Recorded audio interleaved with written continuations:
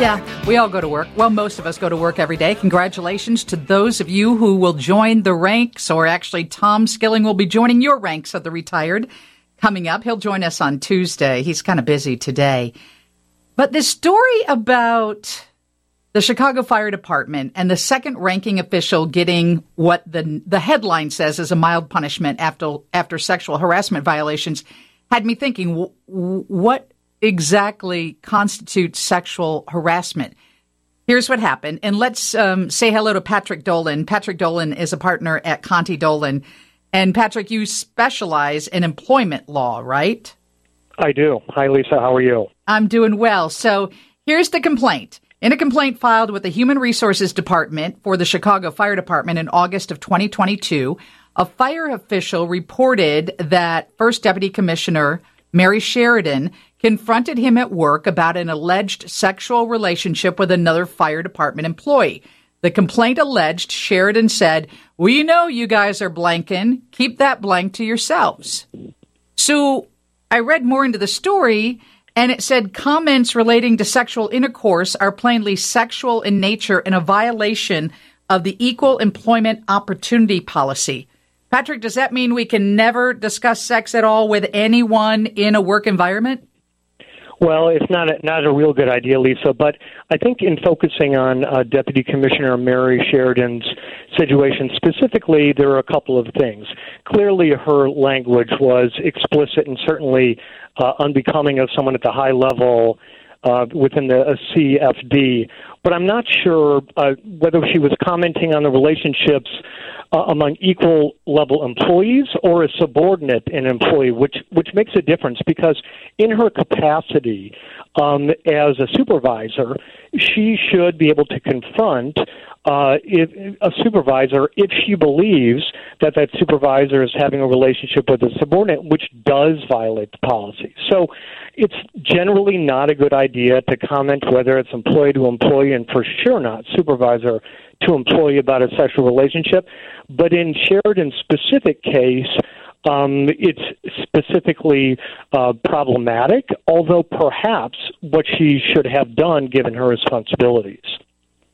Okay, so as someone who oversees employees, she would have been better to address a situation about what the policy is about two employees in a relationship and not get graphic about sex.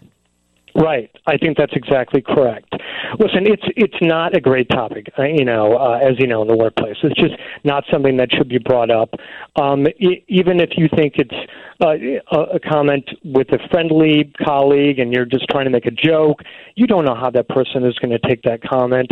It's just not appropriate, and it can, lead to claims down the road if the person asserts that they were offended by that comment, and it could create a hostile work environment. Although, frankly, I don't think in this specific instance, those two comments allegedly made by Deputy Sheridan constituted a significant violation of that policy. Okay, Patrick, what are some things we should never discuss at work, even if we believe we're friendly with our colleagues? Well, besides somebody's sexual relationship, there are really touchy subjects regarding race, religion, maybe even politics. There's certain things that you just don't know if the other person's going to be offended by a comment that you don't mean to be offensive, that the way they take that comment is the thing that the law focuses on.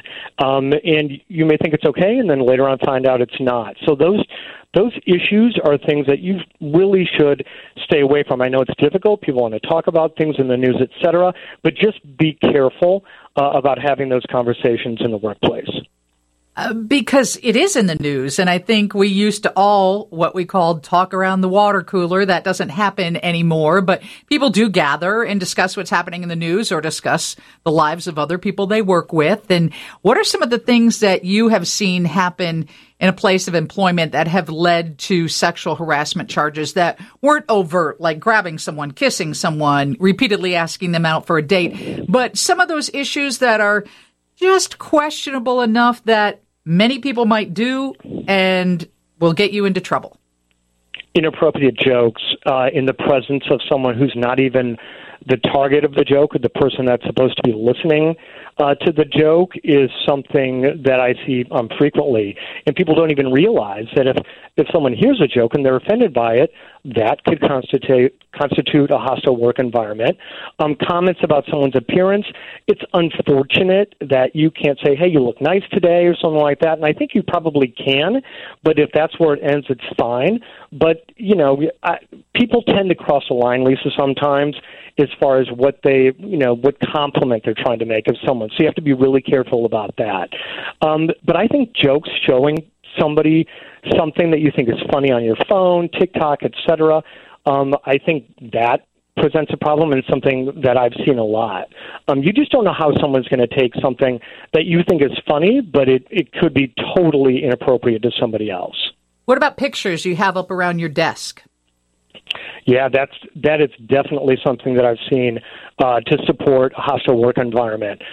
Be really careful about what pictures you put up, especially when you're in a cubicle that people can walk by and see everything that's on your desk, or a pin to an area around your desk. That's something to be concerned about as well. My gosh, so much to worry about that we didn't have to worry about 30 years ago, but with good cause, because, so many people have taken advantage of the loose rules, and now I feel like they're a little tight, and people might be charged with something that they had no malice was involved.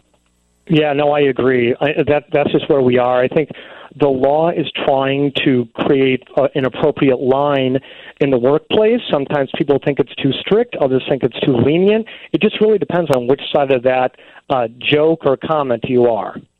And who do you represent in these type of situations? I typically represent the individual, most likely a female in that scenario, but it could be a male who's claiming harassment based on a gender or sexual orientation, but I typically represent the individual. Thank you so much for joining us, Patrick. Thanks, Lisa. Patrick Dolan, partner at Conti and Dolan. We'll check in with Robert Sherman. He's in Israel. That's next after Steve's News on 720 WGN. Lisa Dent, WGN.